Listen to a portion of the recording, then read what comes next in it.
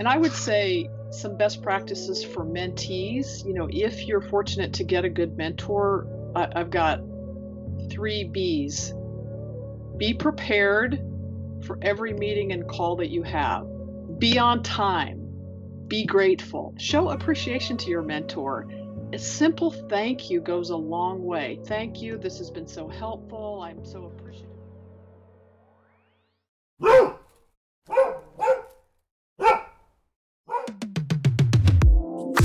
Welcome to the UIndy Greyhound Guide, the only show of its kind where we give you unparalleled access to the University of Indianapolis Sport Management Program, which is located within the amateur sports capital of the world. Through the voices of students, alumni, and even professors, listeners will gain information that can't be received by visiting a website or even touring a campus. Catch us on Facebook, Twitter, and Instagram to stay up to date on all things sport management. I am your host, Cody McCullough.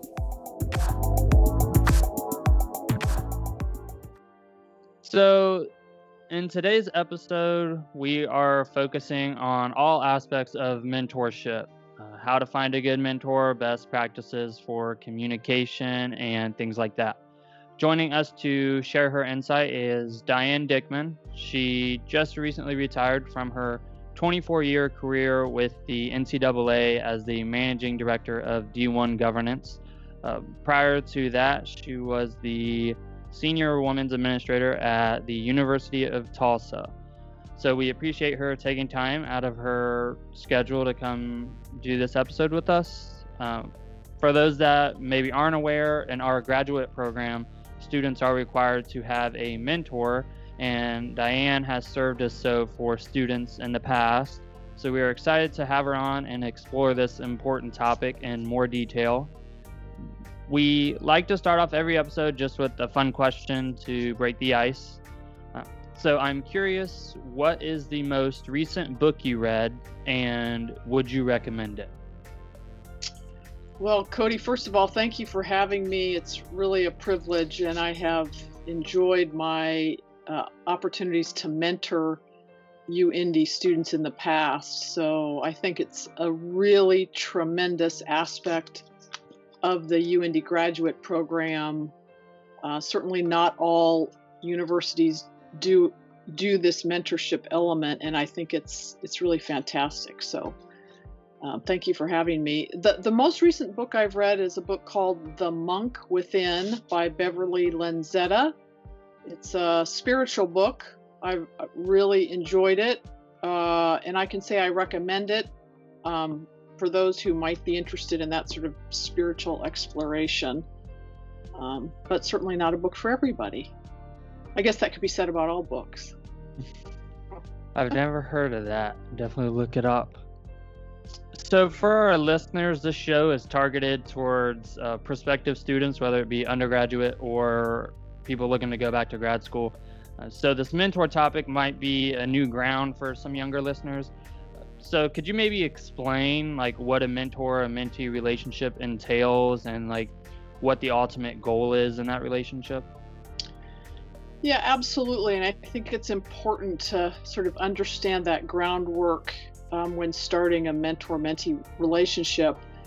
The purpose of mentorship is to really help the mentee to maximize their potential, to introduce the mentee to new ways of thinking, new ideas, life lessons, sometimes even to challenge the mentee's assumptions about the workplace or their work experiences. Really it's to help the mentee grow and learn. I've often thought of as a mentor, there are kind of 3 key roles. There's the result, I would say, as a consultant, really. As the mentor, you're the person the mentee can ask questions to without fear it's a stupid question, or without, being concerned about what the reaction to a question might be. In that consultant role, the mentor can provide the unwritten rules in any workspace, and even in the college setting. There are the written rules, and then there are the unwritten rules. And I think a mentor can really help with the unwritten rules. I think another key role for a mentor is they can be a support and an encouragement. And sometimes that's exactly what the mentee needs, is just that support and encouragement to stay the course. And then, of course, a mentor is an advisor and an expert, right? They're further along in their career. They've navigated a lot of roads, a lot of speed bumps that the mentee maybe is just encountering, and can help be kind of that expert advisor in those situations. So I know this wasn't on that bullet point that I had, but you just, I wrote it down. You said like they challenge assumptions that the mentee might have about the workplace. In those interactions or conversations, do you think too that the mentor can learn something from the mentee, like different perspectives? Oh, absolutely. And I think that's one of the real treasures of the mentor-mentee relationship, is it's not just a one-way street of the mentor helping teach, lead, guide, or advise the mentee, but it can go both ways. And I think mentees need to understand that they have something to give.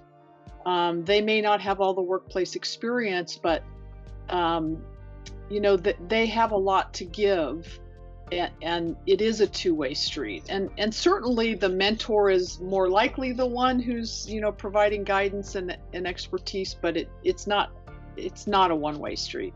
That's a great point, Cody. So I was lucky enough, like when we had to have the official mentor for our assignment, that it was someone that I had actually found a few years earlier, just by happenstance. Like we were at a basketball camp or tournament at the same time, ran into each other. For someone that maybe doesn't just have that, that run into moment, how do you go about finding the right mentor, and what are the best practices for approaching them and asking them? Yeah, that's a really key question. And let me just provide a couple of opportunities for how maybe to find a mentor. I think, first of all, you already mentioned the UIndy program. So, the obvious answer there is, your professors may have ideas and thoughts through your graduate program. So that seems like an obvious answer. But, you raised what I think is important, and that is that as a mentee, whether you're doing an internship, whether you're volunteering in some kind of event or program, that you're making those connections with people who may already be in the community working, who may be running an event, who may be there, maybe in a class, an expert has been brought in, that you're looking for those opportunities, those people that you connect with, that seem to have the kinds of backgrounds that are of interest to you, and that you're thinking about this as you're going through your day-to-day activities, your volunteering, your other classroom experiences, so that you're looking to identify potential mentors. And then I think the key is you have to be bold and sort of take initiative to ask people. And I would just say this about asking people to be your mentor. First of all, people want to help other people. I mean, we sometimes are afraid to ask people to help us, but for the most part, people want to help other people. And I would say when you make the ask of someone to mentor you, be clear about what you hope to get, what you're asking of them, what you're wanting from the mentor-mentee relationship, and so that you're sort of setting those ground rules, if you will. And so that they know what it is that you're looking for, and you're clear. But I would just say, don't be afraid to be bold in asking. And it's possible someone will say, gosh, I'm sorry, I can't do this right now. I've got these other commitments. Then you can say to them, is there someone else you might recommend? So even sometimes if a potential mentor says, no, gosh, I'm sorry, I'm not able to do this, the next question can be, well, is there someone who you could recommend because, maybe this person's in the field you're interested in. And then they may say, oh, I've got this great colleague who might be interested. So that's just some things I'd say about finding a mentor. With having a mentor, a large part of that is, staying in contact with them and keeping the discussion going. So, because I know like in our programs, like the mentor contract we had, it was like, how often are you guys going to speak? And via what? Is it going to be like in-person, email? So I'm just curious, like, did you have a preference with yours? Like how often you guys stayed in touch and by what means? I'm sure it's been different lately because of COVID. Yeah, so I think it's important early on in the mentor-mentee relationship to kind of establish those sort of protocols or desires about how often you're going to meet. This last year, because of COVID, honestly, all of my conversations with my mentee this last year were by phone. We never actually met in person because of COVID. She's now found a job and is, off and launching in her full-time athletics career. But, we're still in touch. And I would say, early in the relationship, you might have conversations once a month or every 6 weeks. It might then become every 8 weeks. Part of that is that the mentee needs to be prepared for every encounter. And so if you meet too frequently, you don't have questions, you don't even know, what are we going to talk about? And so it seems to me like somewhere between a month and 8 weeks, having some kind of touch base is a pretty good time frame to keep the relationship going. So you have well over 2 decades of experience within the NCAA. From your professional experience, what would you say are some mistakes that young professionals make early on in the mentor process or experience? Yeah, and I've been very fortunate, Cody, in my career to have mentored quite a few people, and amazing people who've gone on to do incredible things in their work life. I think mistakes that mentees make is not understanding the role of a mentor, and let me give you a couple examples. A mentor is not a job placement service. I think a lot of younger people think that the mentee is going to find me a job and that's the whole focus and that's what this is all about. That is not what this is about. It may provide contacts and expertise and advice that help you eventually land a job or the job that you want, but the mentor is not a job placement service. They can help you make connections. They can help you hone your interview skills. They can give you good advice and expertise, but it's not their role to find you a job. Mentees also need to understand that the mentor is not a therapist. They're not a counselor in that way. This is a professional relationship. And so it's not a therapy session. You're not going to download all your deepest, darkest problems. And I say that to also say, I think sometimes mentees miss the point. The real crux of mentorship and the mentee-mentee relationship is that it's relational. You're developing a relationship with this person in a field that you're interested in, that can be a lifelong contact. That can be this relationship. Sometimes mentor-mentee relationships are short.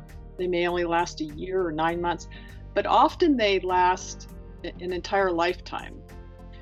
And those relationships morph over time, and they become more collegial, and maybe less mentor-mentee as time passes. But these relationships are about contacts and connections, and they're relational. They're not transactional. You're not just, oh, I want a mentor so I can get a job. And I would say some best practices for mentees, if you're fortunate to get a good mentor, I've got 3 B's. Be prepared for every meeting and call that you have. Have some questions ready or topics, areas that you want to discuss, that you want to glean expertise and information from your mentor. So be prepared for every encounter. Be on time. And on time is late. You should always be at least a minute early. And you should, in that being on time, initiate the calls, the FaceTimes, the Zooms, the in-person meetings. You should be the one who's setting up the Zoom meeting, setting up the FaceTime. You're the one who calls in, or whatever that looks like. I realize post-COVID we'll eventually be, soon meeting in person again, etc. The third B is be grateful. Show appreciation to your mentor. A simple thank you goes a long way. Thank you. This has been so helpful. I'm so appreciative of your time. Value their time and be appreciative of it. And the fourth, and I've already said this, is be relational. I mean, this is about developing a relationship with your mentor that very well could last for, many years to come. So your last B was be grateful. Something that Dr. Van Sickle and the other professors at UND preach is the importance of, after making a contact with someone, not just sending a thank you email, but going to the extent of sending a thank you card in the mail. Do people still do that to you? Did you have that done later in your career, or no? Because I'm just thinking some listeners might think, oh, an email is the same as a piece of mail, but I think it's different if it's physical rather than just on a screen. Yeah, the art of the handwritten note card or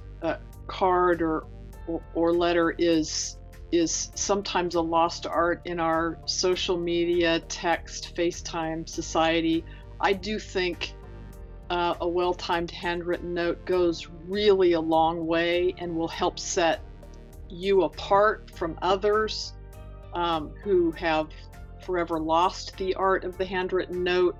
But I do think it matters and it's meaningful. I certainly don't think after every time you meet with your mentor, you need to write a handwritten note every single time you talk to them. But certainly periodically, it's a really nice gesture and it goes a long way and it does set you apart. It's not unlike when you interview for a job. It's one thing to send everyone an email that you've interviewed with because that happens quickly and they see that you're quick, but to write a handwritten note is something that will set you apart. So I do think that that's good advice you've gotten.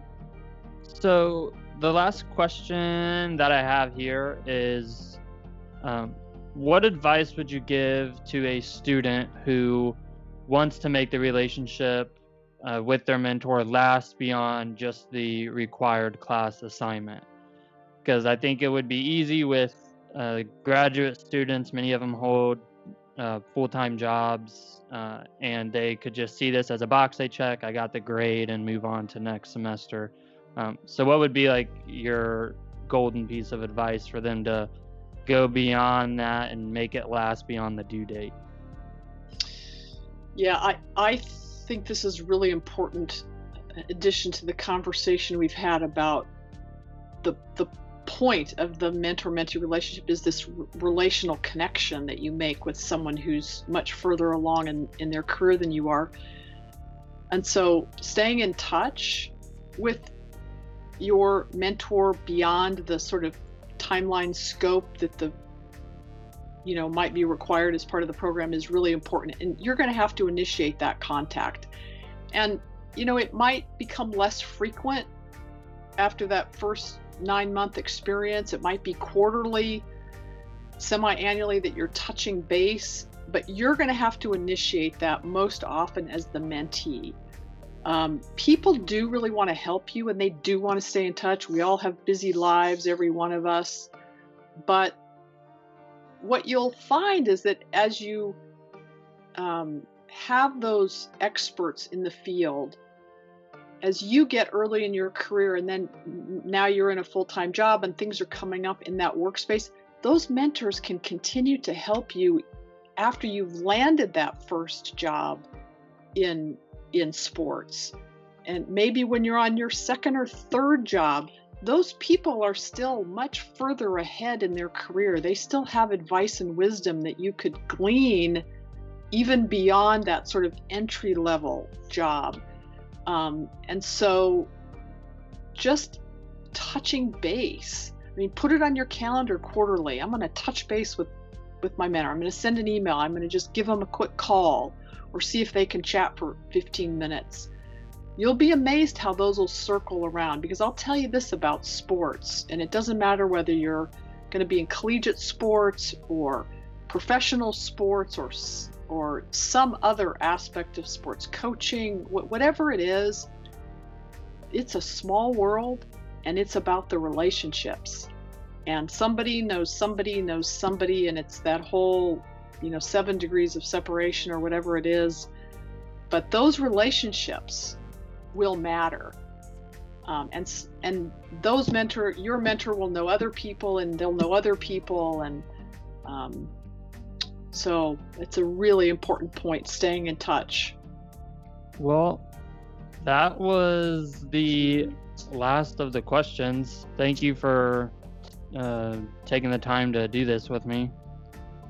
Happy to, Cody. Thank you so much. You've been terrific. I appreciate you coming on. Your audio actually sounded really good. I'm always hesitant sometimes. Some people's audio is like sketchy, but I don't know why yours sounds really good. Terrific. Cody, I wish you the best of luck.